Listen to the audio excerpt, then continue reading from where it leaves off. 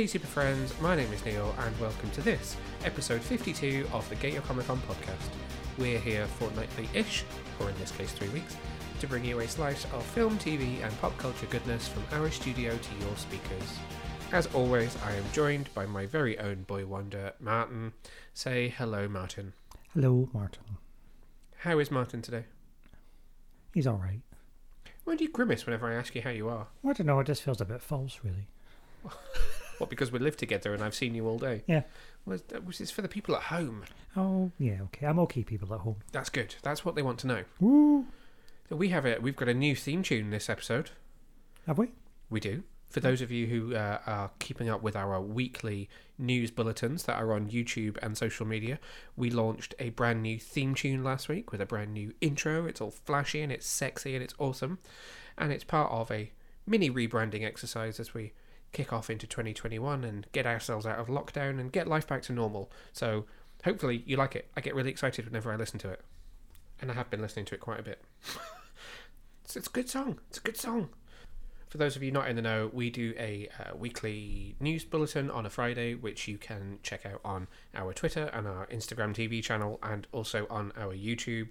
We just pick some of the biggest stories from across the week, and one of the team, either myself or James normally, hosts, and we just run you through the biggest stories of the week, just to make sure you're up to date on everything that's going on, especially when you're between podcasts like we have been for the last 3 weeks. What is on the menu this week, Boy Wonder? News. There's a lot of news. I thought, as I went through everything, that actually since the last time we podcasted, there was quite a lot of news to keep you up to date on. So it's just all news with us at the moment. So we're going to go through that, and if there is time afterwards, we've got some review recommendations for you for content that you should be keeping up with. So, without further ado, into the news.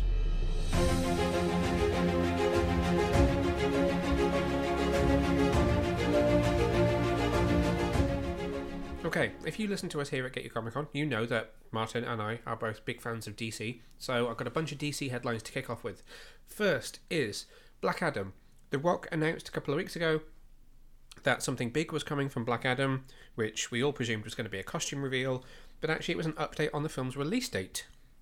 Ooh. Yes, the film was originally set to release in December of 2022, so next year, but has now been confirmed that it is moving up release dates to the 29th of July 2022. Sadly, still no costume reveal, but at least we know it's coming soon. They're gearing up to film at the moment, and our next news story is also on the Black Adam theme, as it's been announced that Pierce Brosnan has joined the cast. Now, who on earth do you think that Pierce Brosnan could play in the DC universe? The Monitor. Zeus. Is he Zeus? No. No. He is Dr. Fate. Oh, yeah.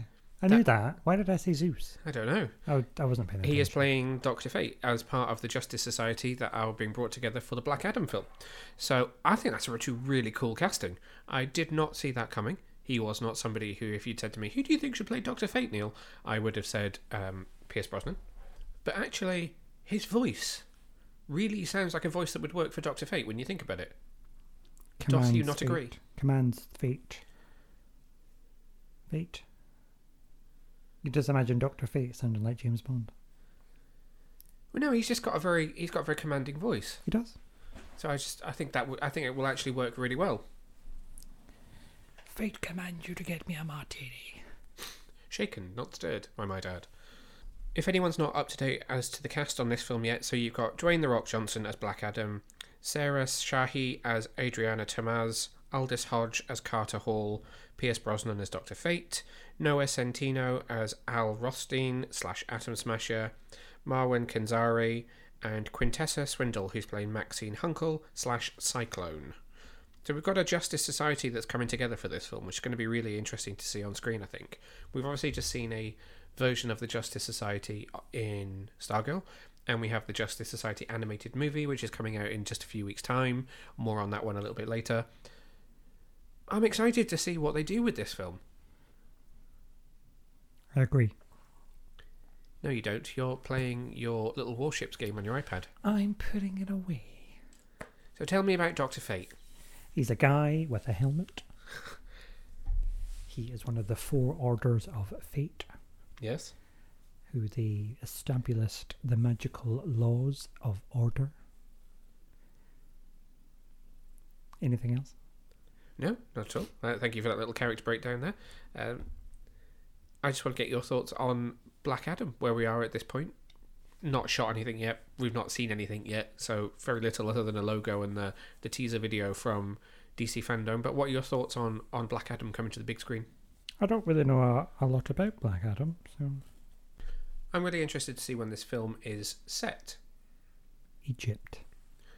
Clearly, they're going to cover the ancient Egyptian history of him, and we got that from the teaser video.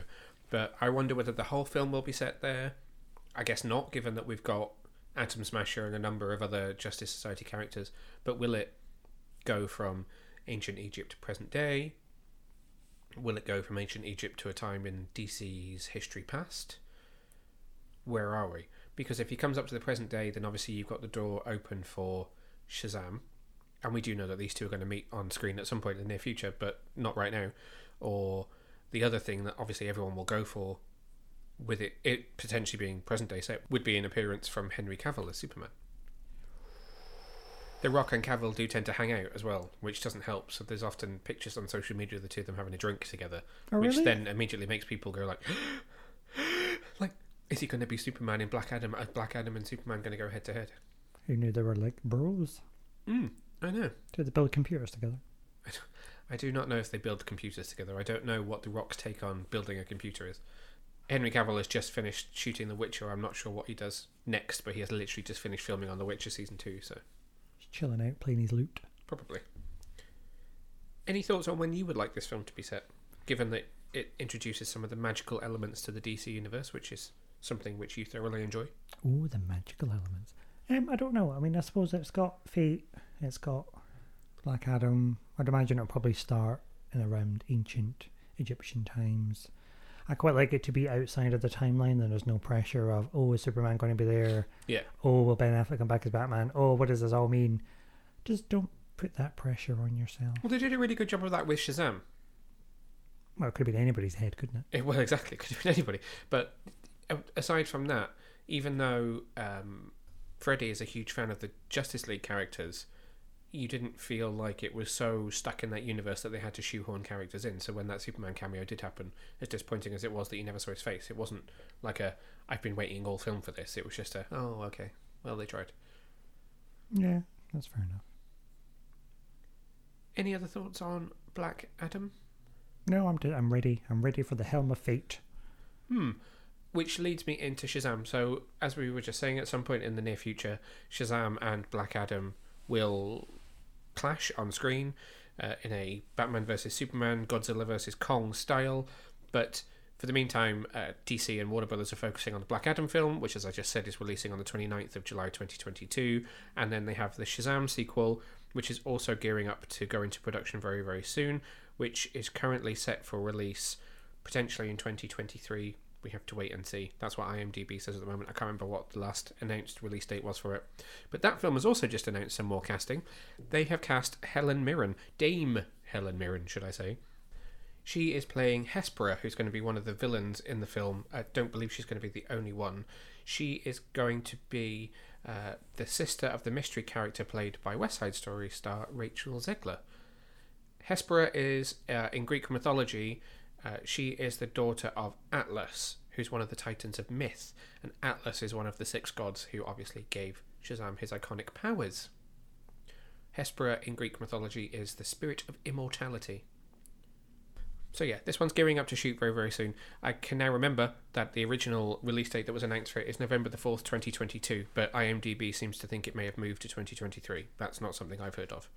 So Zachary Levi returning, as are the rest of the kids and the grown-ups from the original film. Be cool to get a wee bit of a Wonder Woman in there, given all the Greek mythos. Yeah, that's a good point, actually. That would maybe be a good tie-in from there if they wanted to widen out the universe. I was just going to say, what do you think about this bit of casting?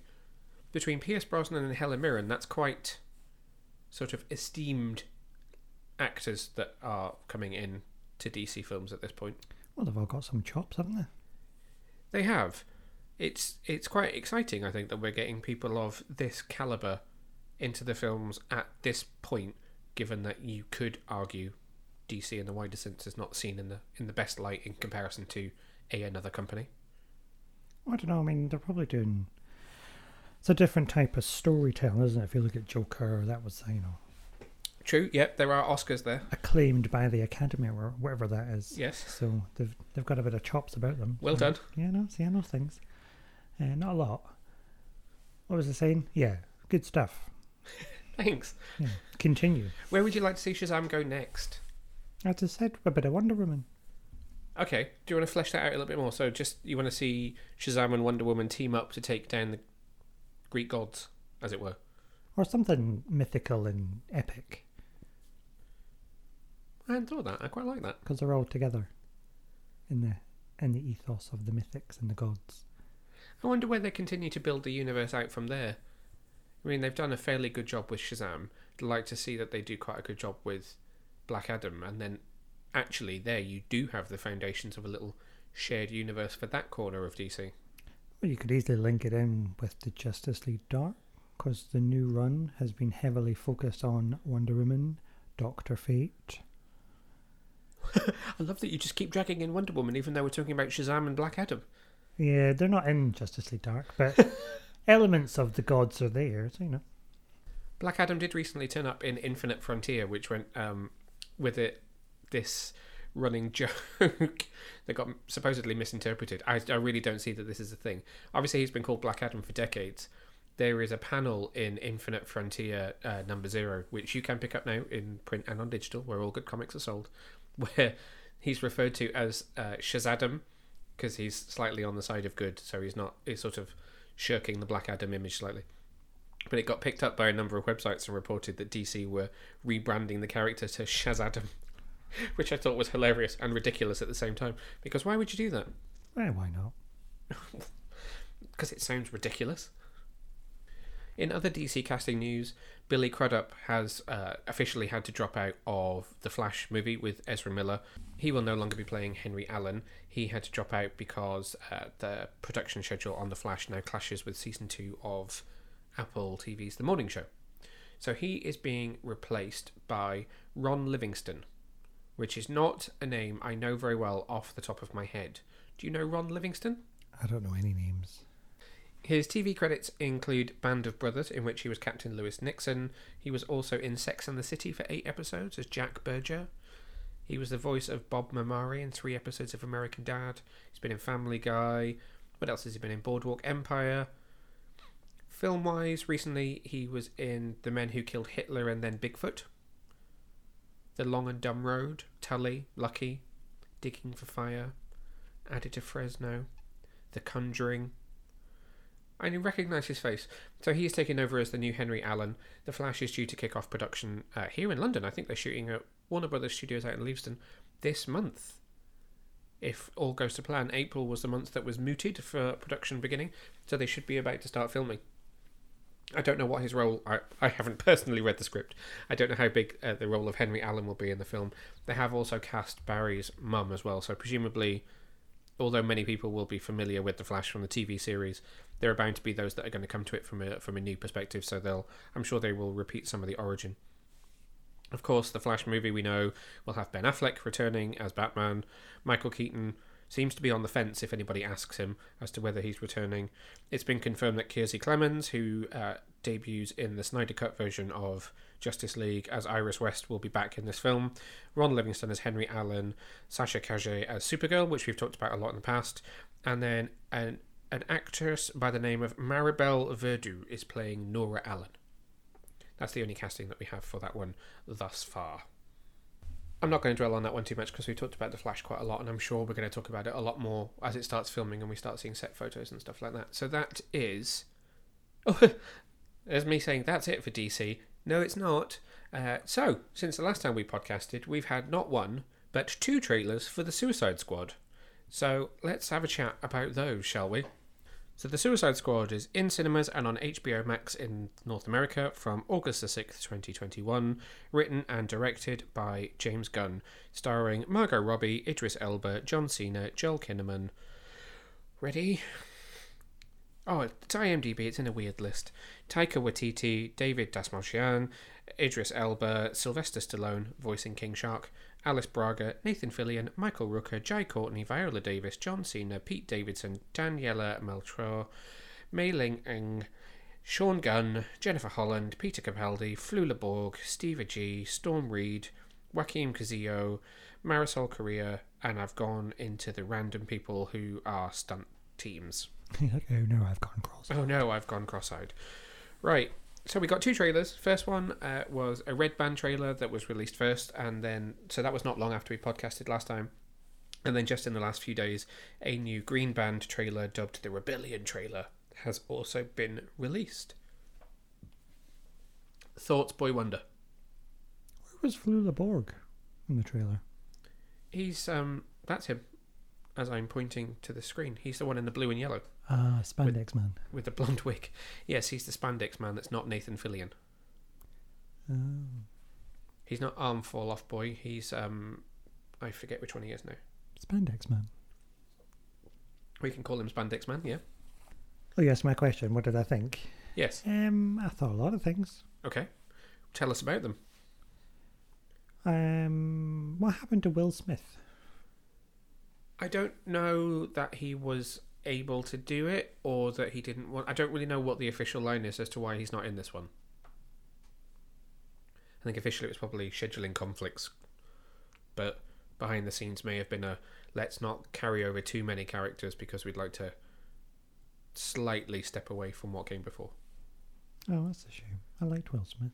He was very well received as Deadshot, so I think people were disappointed that he's not in this. So it would be. I don't also think that the door is closed. I think they're very much trying to suggest that the Suicide Squad could have a revolving door of people. It doesn't have to be the same cast in every film. I suppose that's the ethos of the Suicide Squad, really. They're very disposable. There may well be like a cell, an empty cell or something in, I was going to say Blackgate. Well, it could be Blackgate, I suppose, in Belle Rev, where he isn't, or anything like that. There could be a nod to him in this film. We don't know at this point, but he's definitely not in it that we are aware of. That's a shame. Did you think it looked good? I thought it looked a bit nuts. I liked the bits with Harley Quinn. She's a classic bit of humour. Yeah, also red and black hair for the first time. Red and black hair, it's very good. So it'd be interesting to see how this plays out. Okay. I'm looking forward to it. Which of the two trailers is your favourite? Do you have a preference over the two? I do not have any preferences. The reason I say that is that there was, from my interpretation of it, there was quite a good reaction for the Red Band trailer from comic book fans. A lot of the comic book fans that I know and that I talk to really enjoyed that first trailer, but a lot of people who maybe aren't quite as hardcore into comics or who are maybe less familiar with Suicide Squad said this looks awful. And then the Green Band trailer has come out and it seems to be more unilaterally well received. Universally. Yes. Interesting. Is it because of the giant starfish? Starro isn't going to mean a lot to people that aren't intimately kind of familiar with the comic books, which could be problematic, I think, for some people. I suppose, I'm sure there'll be some members of the general audience that'll be confused by a villain that doesn't kind of have a face. When you think sort of Doomsday, which is a deep cut from the comics, he has a face. He is he has arms and legs. He is a person. And when you think of the first Suicide Squad, even the brother that's never named, Incubus, is still a person. So this is a bit different because it is a starfish without a face. But for anybody listening that isn't aware, Starro is a very, very deep cut character from DC Comics. Scott Snyder used him a fair amount, didn't he, in some of the... Was it Death Metal? Or was it his... No, it was his Justice League run, sorry. He used him in Justice League. But the way that anybody with intimate knowledge of DC Comics would know him is he was the first villain that the Justice League ever faced. They came together to fight Starro. Starro was the villain who was on the front cover of the first ever comic book to feature the Justice League team. So it's a big, big, deep cut DC character to use. So I'm excited by that personally, but I do wonder how that will land with people that aren't familiar. That can't be any worse than the first one. So I was going to say I still enjoy the first one, but it'll be interesting to see how I feel about the first one after seeing this. Exactly. Whether it will be a similar response to what happens when you watch 2017's Justice League after watching the Snyder Cut. I think we've spoken about that quite enough. Yes, we have. But anyway, Suicide Squad. I'm really intrigued to see what he does with Starro and why they're going after him and what Starro is doing. I'm really excited about where this film is set. It's Cartel Maltese, isn't it? Yes, it is. A place that's become very important to DC in general. It's in all the Arrowverse DC TV shows. It's now in this. It's a bit of a key to DC's live-action universes, really, the Corto Maltese. Again, for anybody listening that doesn't know what the Corto Maltese is, that is a fictional country which I think was first used in Tim Burton's Batman 1989. Either that or he popularised it, but it certainly has become increasingly more popular and is a nice little Easter egg to fans who have a working knowledge of the DC universe. So they are going to the Corto Maltese to stop Starro from whatever it is he is doing. An Easter egg? And it's Easter? An Easter egg and it's Easter, yes. Well. So you said that you really liked the Harley Quinn stuff in this. Any other characters that are standing out to you from the trailer thus far? No, I don't really know the other ones at all. Okay. So I'm not really aware of their background or their existence. Yep. So you've got Bloodsport, played by Idris Elba. He's kind of a Superman, Superboy villain. You've got the Thinker, who we know mainly, for me personally, and probably the same for you, from his season on The Flash, when he was in his big floaty chair. Oh, awful. Ratcatcher 2 is a different take on Ratcatcher, who I think is a Batman villain. Polka Dot Man is a deep cut, like Golden Age Batman villain as well. I don't know much about any of the others particularly. I think I'm most interested in Peacemaker, which is probably why they've identified him as someone to get the spin-off series for HBO Max. Oh yeah, I forgot he's doing a spin-off series. Yeah. But he is a standout in both of those trailers. I mean, in the Red Band trailer, so this is the character played by John Cena. In the Red Band trailer, you get the bag of dicks, which is just a weird thing to say. Conversation between him, Ratcatcher, and Bloodsport. And then in the Green Band trailer, you get the scene where he says, something like, I'm a dedicated follower of peace, and I will kill absolutely any man, woman, and child that it takes to get it. Which is kind of his ethos, which is he is absolutely hell-bent on having peace, and he will kill anyone to have peace, which is the weird, twisted character history with him. I mean, if you'll probably get there. There's nobody left. Yeah. We get to see Arm Fall Off Boy actually have his arm, or TDK as he's known in this, which is Nathan Fillion's character. We actually get to see him have his arms fall off in the Green Band trailer, not in the Red Band trailer. We don't get to see any of Mongal in the Red Band trailer, but she is in the Green Band trailer as well. So we haven't really fully seen everyone yet, because it is a massive cast.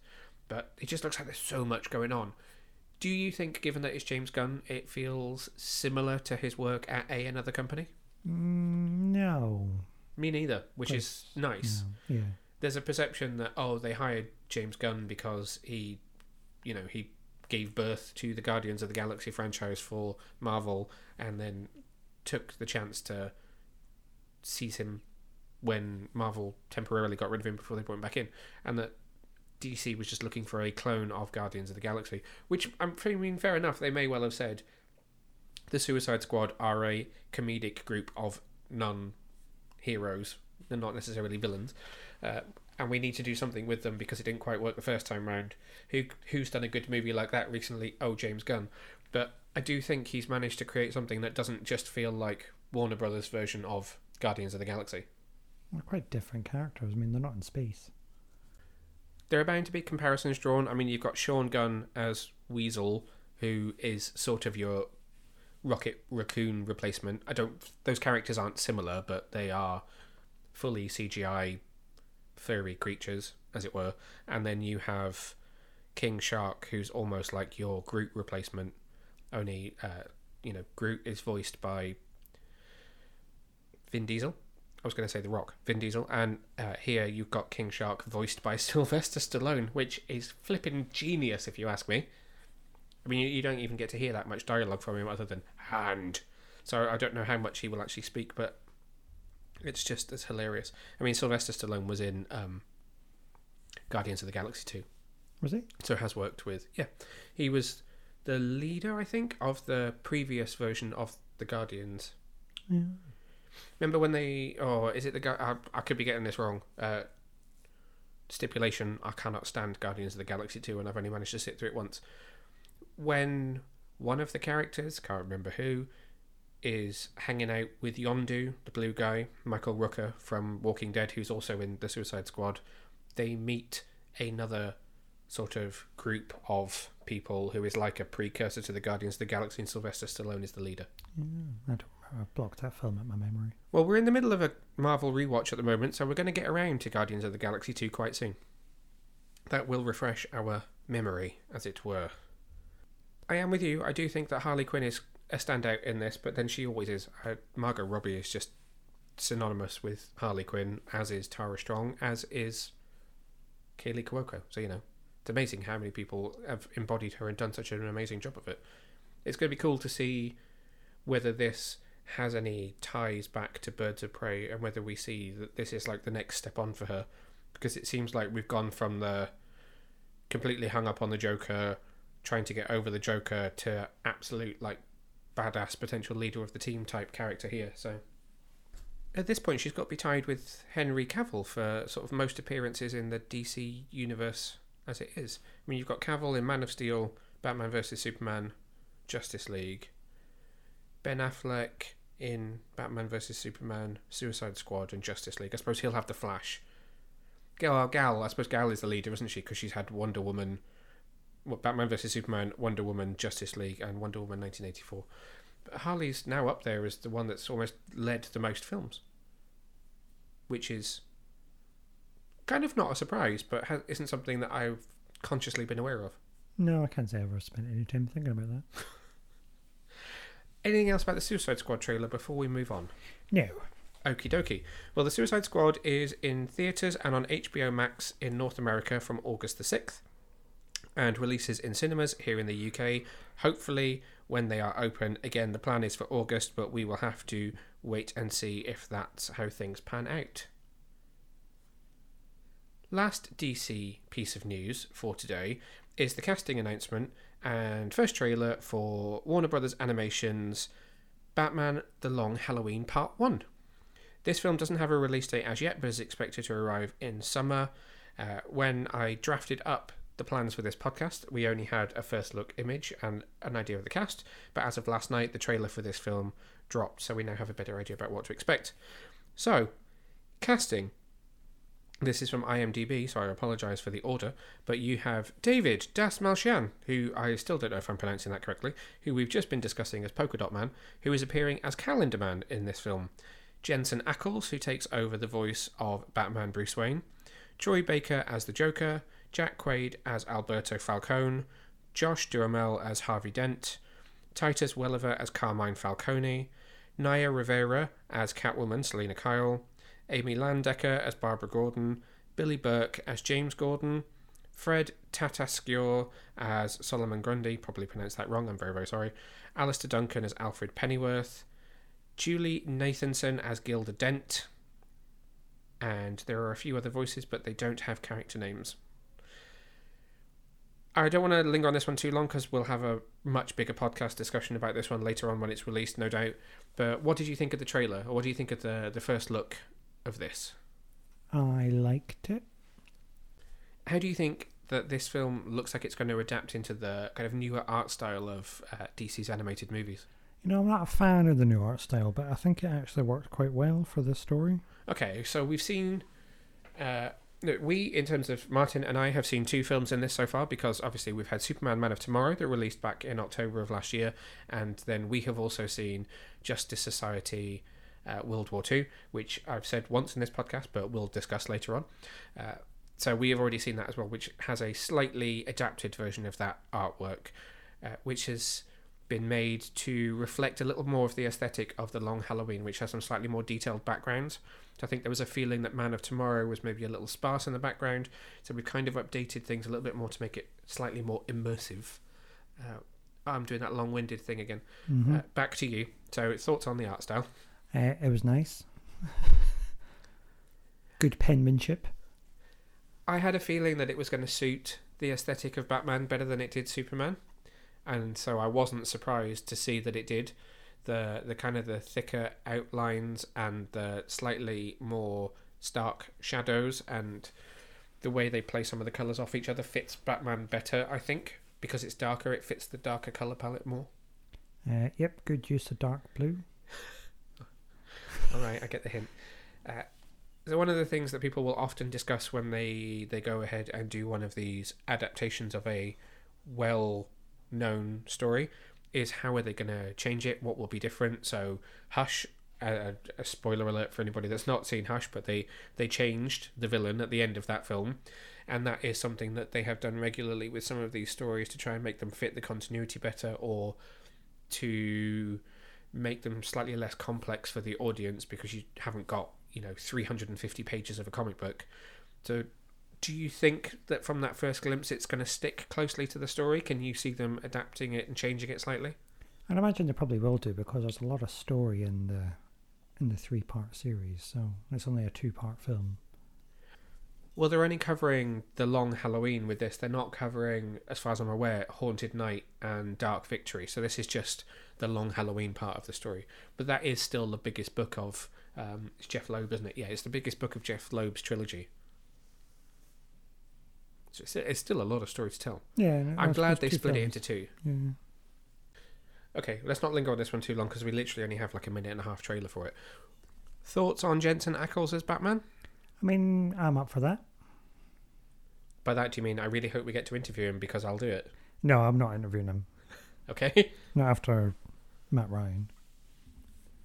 You're like, you were flying. Listen to you and Matt Ryan. Nicola agreed with me. Anyway, you get to hear a little bit of that Batman voice in the trailer. How did it sit with you? It felt very Batman. It fit in really well with the nice use of dark blue and the busy backgrounds. Stop mocking me. And the play of light. I thought he had a good tone about him. I don't know. I agree. I think he did have a really good tone about him. I thought it was going to sound a lot more like Jensen Ackles, and actually it didn't. It sounded like Jensen Ackles as Batman. Obviously, we've heard him as Red Hood before, so there's a lot of people that are a bit like, whoa, that's my Red Hood. What are you doing? I mean, it's a damn good Red Hood as well. There's one obviously very sad point about the cast in this film, which is that Naya Rivera, the late star of Glee, is voicing Selena Kyle Catwoman. We understand that she completed all of her dialogue recording sessions before she sadly passed away last July. So they obviously record these things a long time before they're released.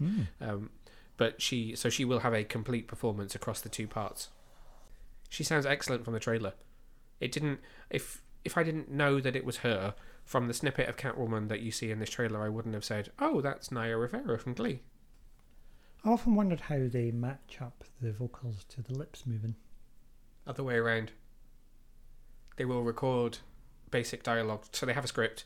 They will maybe have storyboards and they'll record the dialogue and then do the final animation quite often to match the actor's performance.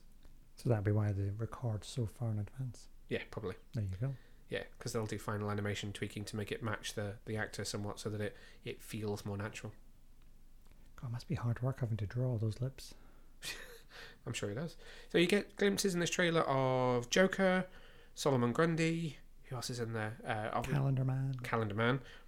Harvey Dent, not Two-Face, Catwoman. There's quite a few Bat villains in there, as there are in the book. Ant-Man. Batman. Oh, I was talking about villains. Oh, sorry, I thought you were just naming characters. No, what I was going to say was, what did you think of the villain designs that we got to see? I thought Joker looked quite cool. Another slightly different interpretation of the Joker, but still with the purple. Catwoman looks great. Everyone looked really great to me. Yeah. Good. I think a lot hangs on this just because of the fact that we're seeing, most likely, the birth of a new sort of shared universe. So these versions of the characters may well be the versions that we're with for the next few years, should they turn up in other films. Will we get a little sneaky peek of Robin? Well, we might do. Robin's in this book, isn't he? Yeah, it's part of his origin is in there. Him sort of taking down Harvey Dent, Two-Face. I forget, which one of the Robins is it in this book? Grayson, because if I say the other way, you'll just giggle like a showgirl. Yeah, I will. Also, Barbie can never visit Lake Titicaca. Anyway, that is probably enough for the DC news for this podcast. So Batman The Long Halloween Part 1 is due for release in summer. We don't have an exact release date yet. We'll have a better idea once Justice Society World War II, more on that later, is released. So from a massive roundup of DC news to a massive roundup of Star Trek news. Are we going to go where no man has gone before? No one has gone before. No one, sorry. Yes. No person. Exactly.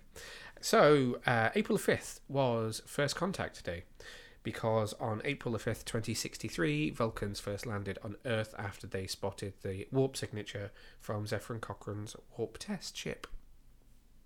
Go me. 2063, so it's only 42 years away. God. 42 years away from First Contact. I'm sure I'll be long dead by then. But to celebrate First Contact Day, it's now become a very similar celebration to May the 4th for Star Wars. So the people at Paramount Plus and CBS held a number of panels throughout the day, just with members of the Star Trek history, talking about the love of Trek and First Contact, the film, which we watched that day as well. And there were a number of reveals. So the first one was the first teaser and cast announcement for Star Trek Picard Season 2. So the brief teaser that was released confirms that Star Trek Picard won't be returning for Season 2 until 2022. It won't be until next year, so we've got a bit of a wait ahead of us for that one. But they've been filming for around 3-4 weeks now. There's no new footage in the teaser itself, but there is a number of pieces of new dialogue which all work along a particular theme, which seems to be time. And it ends with a very familiar voice saying, "The trial never ends." That then led into the confirmation that John Delancey is returning as Q. We don't know how many episodes, but he is certainly back for Season 2. Thoughts? Very exciting. Very exciting. That seems like a heavily loaded teaser to me. I mean, Picard says the word time a lot. Time doesn't offer second chances. Time, For tea. Time to play chess. But there are a number of different things that are passed over in the visuals of the trailer. You see Picard's original ship. You see a comm badge. You see a sand egg timer where the time is moving backwards. Clearly, time is going to be a focus in Season 2. I don't know what that means, but it's exciting. And the trial never ended, so the trial of humanity. Yes, the trial of humanity never ended, so that seems to be what Q is around for. Patrick Stewart mentioned during the Picard panel that Q's arrival happens at a shattering moment for Picard, and then he said that, and then he said a literal shattering moment, and he said, I don't know if the events that happen as Q returns are to do with Q. I still don't know that from the scripts yet, but he said it is a moment for which he is still trying to process how to play the trauma that Picard will face because of it. Yeah. So it sounds huge. It sounds really, really big. No, it's Q, it's not Hugh. I said huge, not Hugh. Any anticipation? Any thoughts on where you'd like that story to go if it's got a time aspect to it? Well, you can go anywhere, can't you? You can go to it. I mean, obviously they're all a little bit older than they used to be. John Delancey joked that he's going to have to make up some sort of line where Q says, I've had to update my image to match you, old Picard, because obviously he himself is also older. That would make sense. A lot of people saying that if Q's back, he needs to face Janeway. They do have a good on-screen relationship. Yes, but this is Star Trek Picard, not Star Trek Janeway. I know, but, Auntie Kathy. You might mention her. Son be there. Lady Q. Lady Q. Well... World of possibilities. I mean, Q, you generally kind of... I don't know about you, but I would associate him with slightly more comedic episodes. Yes. I guess his first appearance is very serious, and he is the reason that we were first introduced to the Borg. But in later seasons, and in Voyager particularly, he's much more of a comedic foil than a villain. But given the tone of Picard, I'm going to guess that they're going to do something slightly more... I don't know, maybe they're taking a cue from sort of Loki in a way. He's a Loki type character. He's sort of that impish Trickster. Yeah, so I just wonder what they're going to do with him, but I'm excited to see what they do with him. I'm ready. Okay, What probably not a lot name more there? than we can say on that one because we're a long way away from. Oh, Whoopi. Ready for some Whoopi. Yeah, so Goldberg. there was. I've not seen and I've not laid my hands on the press release that goes with it, but they did confirm that returning alongside Patrick Stewart are the entire main cast of the last season. So the absolutely wonderful Alison Pill, who I'm watching in Amazon's Them at the moment, where she is outstanding, is back. Isa Briones is back as not Daj. I can't remember what the twin was called. You've got Evan Evagora is back as Romulan Legolas. This is me trying to remember everyone's name off the top of my head. Michelle Hurd is back as Raffi. Use your elven eyes. You've also got Captain Rios is back, and 7 of 9 Jerry Ryan is listed as being a returning cast member. So I don't know what level she is a returning cast member, but she was obviously with Picard when we left it, and she was a guest star before, whereas now she's listed as a returning cast member, so I'm going to guess she's fairly major. However, where they then list John Delancey as reprising his role as Q, they don't mention Whoopi Goldberg. Obviously we know he invited her back, and she has talked openly about the fact that she will be back, but whether there's maybe a question mark over making it work because of COVID, I don't know, but she's not listed in the press release. They'll make it work. I'm sure they'll make it work. And if we could have more of Jonathan Frakes, who is directing more episodes, and Marina Sirtis, I would be very happy about that. Oh, Brent Spiner is back as well, sorry. Oh. So presumably he will continue to play the son. It was the son, wasn't it, of Data's creator, where we last saw him. He presumably will be back.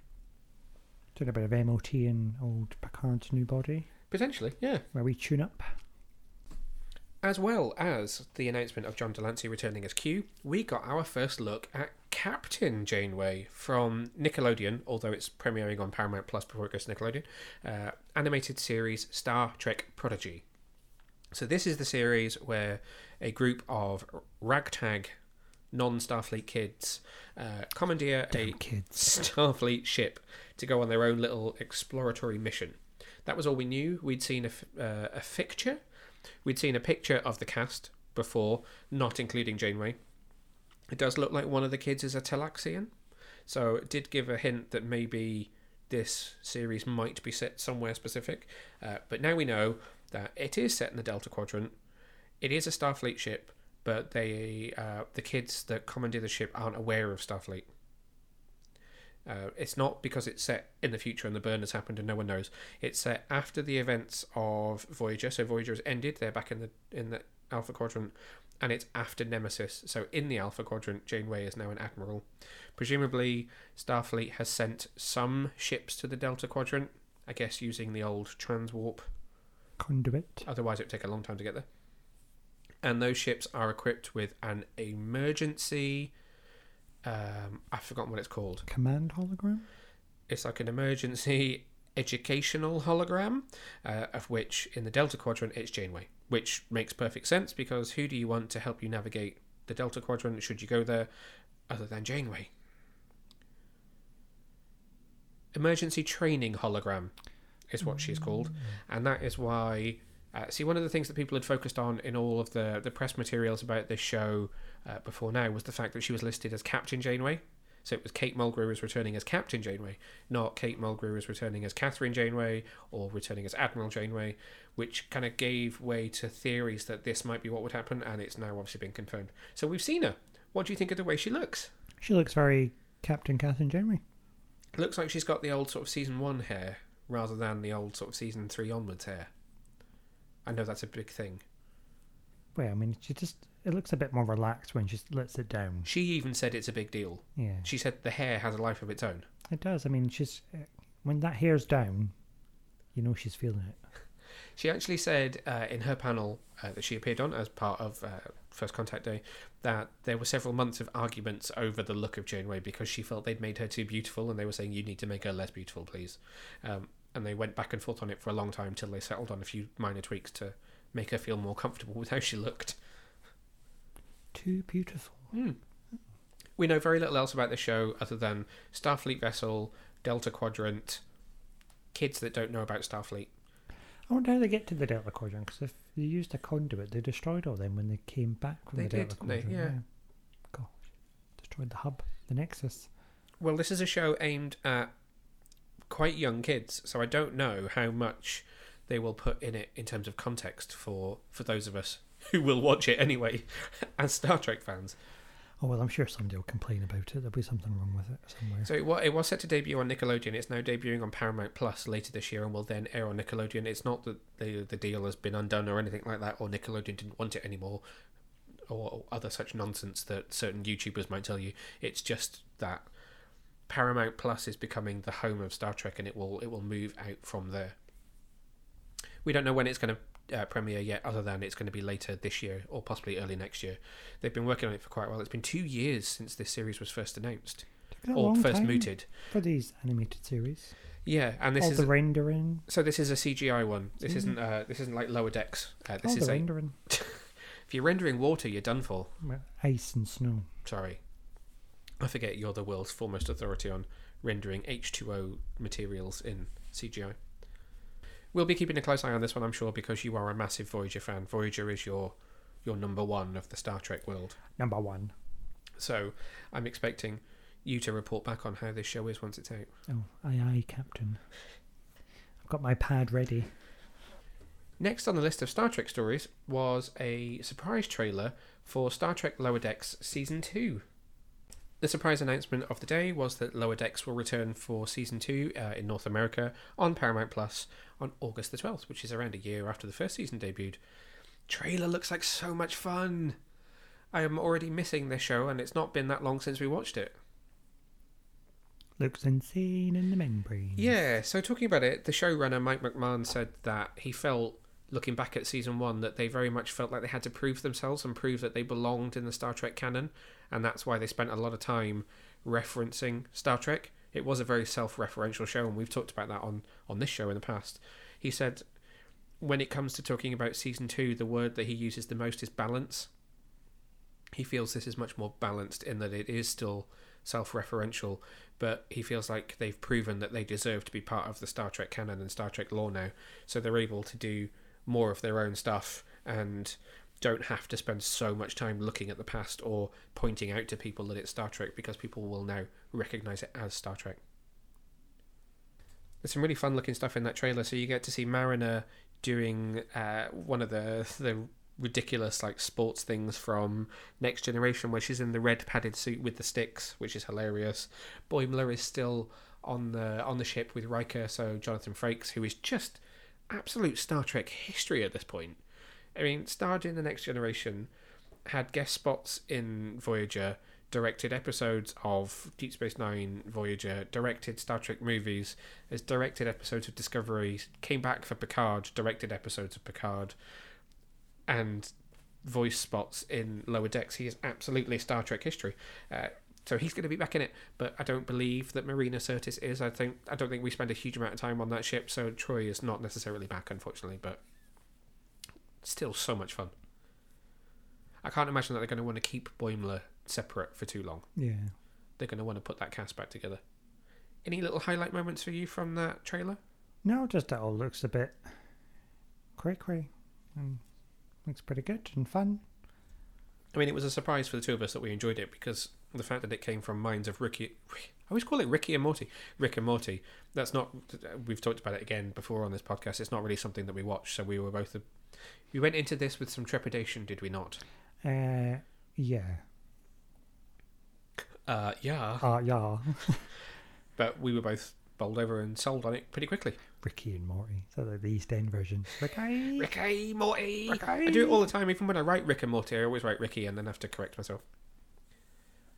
So Star Trek Lower Decks Season 2 will premiere in North America on August the 12th, 2021. We don't know when it will come to Amazon Prime internationally yet, but we will keep you up to date and expect us to talk a lot more about this show when it's back. If you don't like woke, get out the room. Last up from the world of Star Trek is another surprise trailer for Discovery Season 4.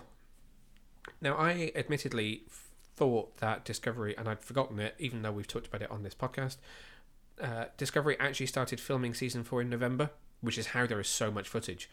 For some reason I had in my head when they released the trailer that they'd started filming around the same time as Picard Season 2, so I was just shocked at how much they had. Wow, this looks amazing. Discovery, which, again, I keep saying we've talked about it on this podcast before, but Season 3 of Discovery really smashed it out of the park for me. I would say by far the best series of Discovery to date. So I'm very excited to see what they do next. Smashed it. Sorry, I couldn't... No sound about it. Smashed it. Do you want to repeat yourself? Smashed it. You agree with me? Yeah. Are you sure? I don't know. Because you weren't sure when we podcasted about it. Wasn't I? No, you felt that Season 3 meandered a little bit. Did I? Yeah. But you did like the fact that it all became a sort of an emotional, lovey ending. I don't remember that. I don't think I've ever used the word meandered.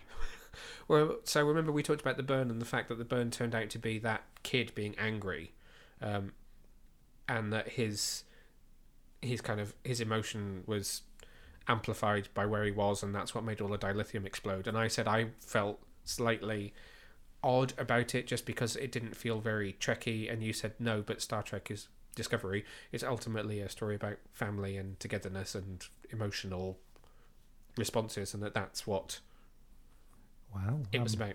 I'm quite impressed with myself there. I mean, that sounds quite intelligent, doesn't it? If you go back a few months in podcasts, you can listen to yourself talk about it. No, I won't be doing that. I'll just take your word for it.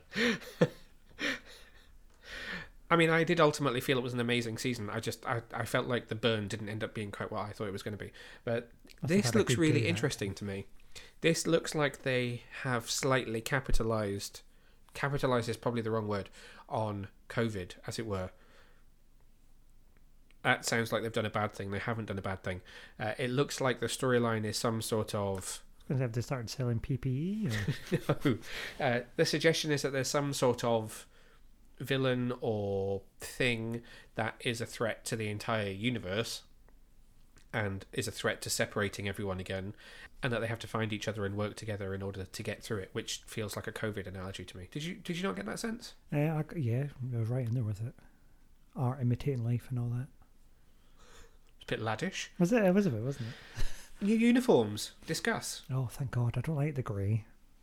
So there was the trailer itself was introduced by Sonequa Martin Green, and just before that there was a panel with the costume designers. There was a panel on bringing Trek to life, so it was about prop design, set design, costume design, and they had the costume designer on, who is the same person who designed those grey uniforms. And what she'd said was, when they did Season 3, those uniforms looked great against the kind of blue lit Federation space station, because it wasn't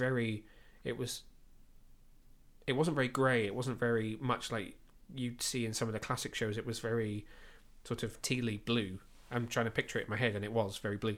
So the grey stood out. But the Discovery Bridge and the Discovery sets do have a lot of grey in them. And she kind of said that when they came to kind of test and start shooting Season 4, it became obvious really quickly that actually those costumes faded into the background quite a lot and looked quite dull. So that's why they've changed them to the more colourful uniforms. Yeah, I'm not a fan of a grey uniform. I myself wear a grey uniform. You do wear a grey uniform, pretty much the exact same grey that they wore in Season 3. And it's not a flat one colour. I mean, especially for me. I mean, I'm as pale as a milk bottle, so you just sort of fade away into it. You need a bit of colour. So they had grey with a stripe down it for the command chain, didn't they? So they had the yellow, the red, and the blue. Whereas now it's a whole uniform, which is in that, or like top half of the uniform, which is in that colour with a strip of grey down it. I don't have a command stripe down my uniform. The only thing that gets me, because I think of him as an engineer rather than a scientist, is Stamets, because Stamets is in blue, and I expect to see him in yellow, but he is a scientist. It's just weird to think that it's a scientist running engineering. I mean, he doesn't really run engineering, though, does he? He runs that little sort of lab, which I think of as engineering, because that's where they propulse themselves from. Well, you don't ever really go to engineering, do you? You don't see the warp drive. I don't know that we've ever seen themselves. They don't make a smoothie. Have we ever seen the warp core of the Discovery? No, it's always been about the spore drive. Yeah, so I don't really know what engineering looks like on that ship. Well, it's probably weird. I mean, you saw what the Jeffrey ship looked like. True. So presumably when we see her, Tig Notaro's character will be in yellow, because she or gold, sorry, because she is an engineer. Although she's restricted the number of episodes she's doing this year because of commuting and COVID and stuff. So we won't see quite as much of her, which is a shame because her and Stamets are amazing together. But I'm so excited. And thankfully, the trailer confirms that the new series will be coming this year. So we'll have Lower Decks first in summer. Presumably they'll do something similar and they'll do like a 24 weeks of Trek. So there'll be like 10, 12, 13 episodes of Lower Decks, and that will then run straight into Discovery, I would imagine. Then hopefully we don't have too long to wait after that before Picard is back. Nothing on Brave New Worlds, which is shooting at the moment. Just makes me think of the Aladdin song. A brave new world. Isn't that a whole new world? Well, it's a brave new world now. Okay. So Brave New World started filming around the same... Disengage the warp drive. Sorry. Brave New World started filming around the same time as Picard, so they don't have very much yet, which is why there wasn't any footage. Would have liked a set photo or something. Just a little tease. Just a little tease. And then obviously we don't know when Prodigy will air either, but there's a lot of Trek coming. A lot of Trek. It was all focused on TV, so there was no... Well, there were panels on First Contact the film, but in terms of looking ahead, it was all panels focused on TV, so no clearer yet as to knowing when, if, or how Star Trek will reappear on the big screen. It'll be coming by a slipstream, quantum jump, warp, whatever, conduit. It's coming. In other news, Sony Pictures has delayed its Marvel film Venom, which it's only by 1 week. God, But, it's still news. Bloody news. I mean, we've been here for days. I know, we've been here for 56 minutes and we're still on the news. Jeez, I told you it was a big news roundup. So Venom was due to release mid-September. It will now release on the 24th of September 2021. So it's getting close. It's April, May, June, July. Oh, it's only 5 months away. We should be getting a trailer soon. It's going to release fairly close to a few other big films. So you'll have Ghostbusters out around that time. Dune will be coming out around that time. Quite a few big films. It's going to be a tough release window just because so many studios have held back films, which will then be all sort of dropping once cinemas... Exactly. The back half of the year is just going to be hit after hit after... Well, maybe not hit after hit, but release after release after release. We can't hold them anymore. Our arms are too tired. Have them all. We know very little about this film. Tom Hardy is back. It will star Woody Harrelson as Cletus Cassidy, otherwise known as Carnage, because the film is Venom, Let There Be Carnage. Michelle Williams is back as Anne as well, the ex-love interest / she-Venom, and it is directed by Andy Serkis. Any wee Tom Hollands? Oh, well... Swinging in? So was that a moo point? Confirmed rumours. Naomi Harris is also in this film, who you would know as Moneypenny from the most recent Bond films. She's playing Shriek. Stephen Graham is also in this film as an unknown role. Reed Scott is back as Dan Lewis, Anne's new partner. I'm just going through the cast list on IMDb just in case there is a mention of Tom Holland. I highly doubt that there is. I mean, it would be very exciting if it was. We shall have to wait and see, really. He's not on the cast list, I'll tell you that for now. Probably be like a wee end credit scene or something. It would be nice if they could weave it all together, but we'll have to wait and see. Given that Spider-Man No Place Like Home? Yes.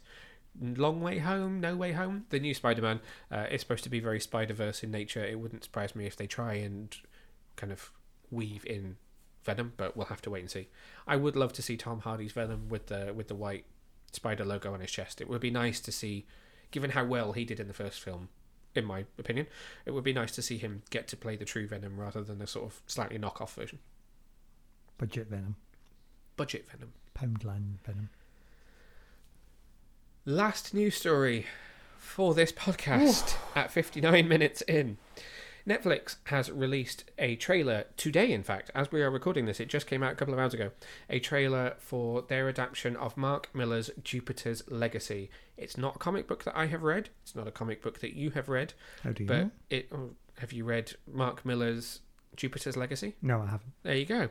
But it looks like a potential huge hit for Netflix. The scale of it looks brilliant.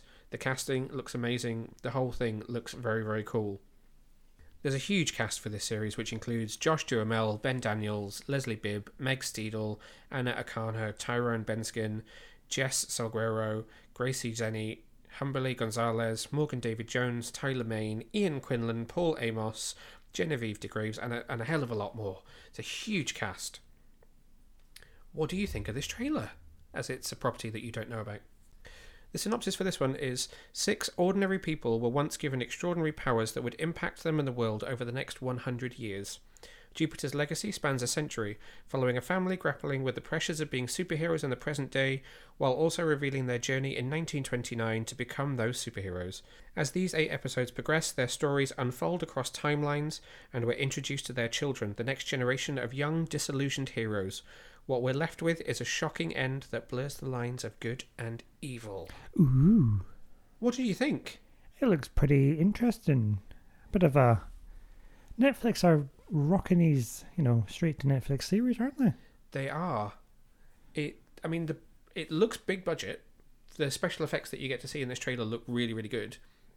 The costume designs look great. I'm intrigued to know whether it's the wonderful LJ supersuits. It kind of looks like her handiwork, but I'm not entirely sure that it is. I could be completely wrong. But the company that do The Boys and Titans and the other big hitters. But when you think about those kinds of shows, actually, this feels like it's on that kind of level. Anything that stood out to you from watching that? This was the first time you've watched it, wasn't it? Yes. No. Just it looks pretty intense, big budget, interesting dynamic, how it's superheroes and the young social media type influencer, bad boy, playboy, press type. I'm just saying words now. No, I know what you mean though. It feels very contemporary with the kids, and then feels very sort of classic Justice Society, Justice League type with the parents. Yep, that's exactly what I said. Well, have you got any plans sort of right now? Right now? Need to make the dinner. So. Okay. Just because Netflix has just sent me all 8 episodes. Oh, okay. So we can crack on with it right now. Literally, they've just emailed as you were watching the trailer to say, we've sent you all 8 episodes. So roll your sleeves up and get ready for some Jupiter's Legacy. I think I'll leave my sleeves down, but I'll still watch it. It's coming to Netflix with all 8 episodes from May the 7th, 2021. If you've not checked out the trailer yet, or if you've not checked out any of the trailers or any of the stuff that we've just talked about, then you can head over to our website, which is www.getyourcomiccon.co.uk, and you can find all the latest news as well as nothing short of a shit ton of reviews, because everyone has been working their asses off in this last month, and I'm very proud of everyone.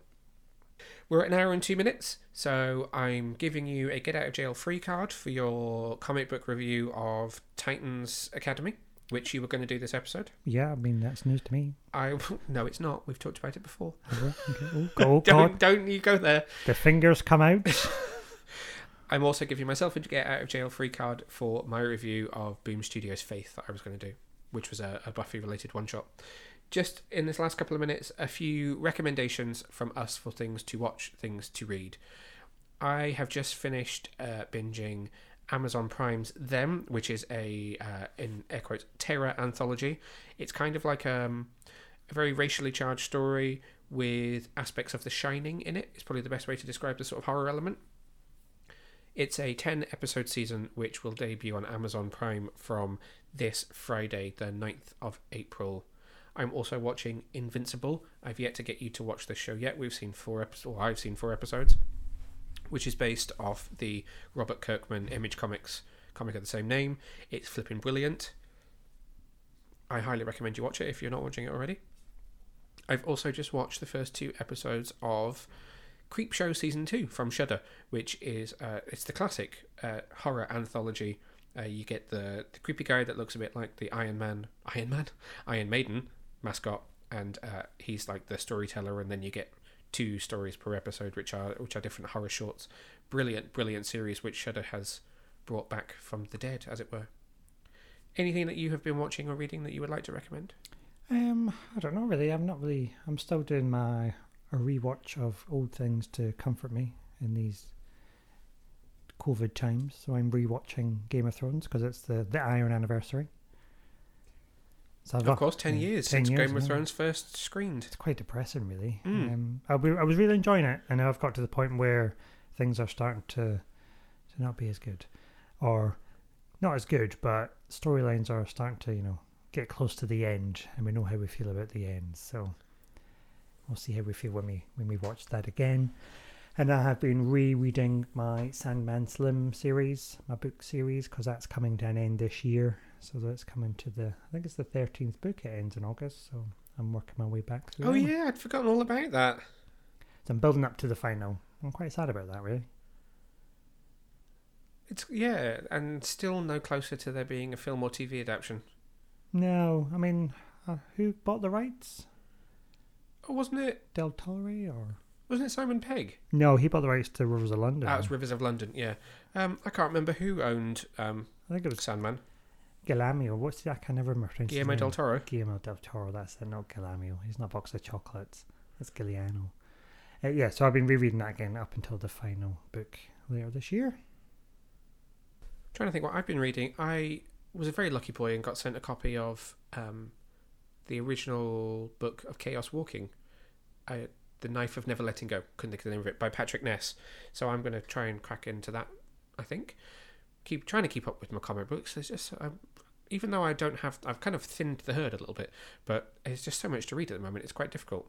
Film wise, Godzilla vs. Kong is out at the moment to rent on pay video on demand services in the UK. We watched it recently. A very big thank you to Warner Brothers for including us in their kind of streaming premiere event. What were your thoughts on that one? This isn't a long review. This is just snap thoughts on Godzilla vs. Kong. Oh, it was all right. I thoroughly enjoyed the monster action. I did feel like it kept some of the issues from King of the Monsters with the human characters taking up a lot of the time and not being the most interesting characters, but the monster action more than made up for it. I would like to see more, and I'd like to see less of the humans, more of the monsters. I think they've opened up some avenues where it could go next, given that it seems to be doing really well. Yeah, I'm not that fussed to see more. You've also got Tom and Jerry, which is currently available on pay video on demand rental services in the UK. That's another Warner Brothers film. It's a great one for the kids. I watched it recently, and it was a lot of fun. It's as a fully grown adult who grew up watching some of the Tom and Jerry cartoons. I'm really not a fully grown adult, but you know what I mean. You're adult sized. I'm adult sized. It didn't quite live up to my memories of Tom and Jerry, but I think it's a great one for kids. You've also got Raya and the Last Dragon, which is now more widely available. So it was one of the Disney Plus Premier Access titles that you had to pay extra for. It's now more widely available, and you can rent and own it today from iTunes and other platforms.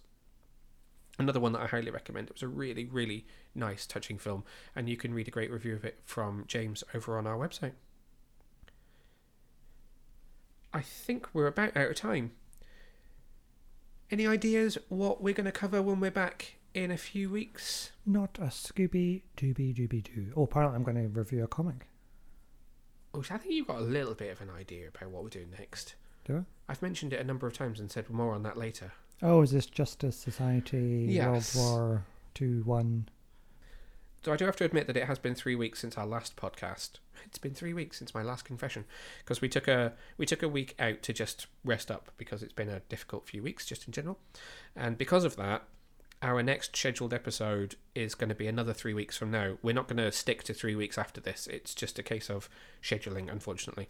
But when we are back in 3 weeks' time, which will be roughly the 27th to 28th of April, Justice Society World War II will be available to purchase on digital platforms. It comes to DVD and Blu-ray at the beginning of May. And we will have a number of guests with us that day. Will we not, Boy Wonder? We shall. I was recently very, very lucky to sit down and chat about Justice Society World War II with the film's writer, or one of the film's writers, I should say, Jeremy Adams. He co-wrote this film with Megan Fitzmartin. I was also very lucky to sit down with Elysia Rotaru, who voices Black Canary, and I talked to somebody else, didn't I? You did? I had a wonderful chat with the Flash, one of the Flashes in this movie, the absolutely delightful Matt Bomer. So we will be joined by Jeremy, Matt, and Elysia in our next episode, and it will be a deep dive on the story of Justice Society World War II from Warner Brothers and DC Comics, which I'm so excited to finally talk about. I have seen this film 4 times. It's not even out yet. I need to be able to talk to someone about it other than Boy Wonder over there. So until next time, stay safe, stay well, and we'll see you soon. Bye. Bye.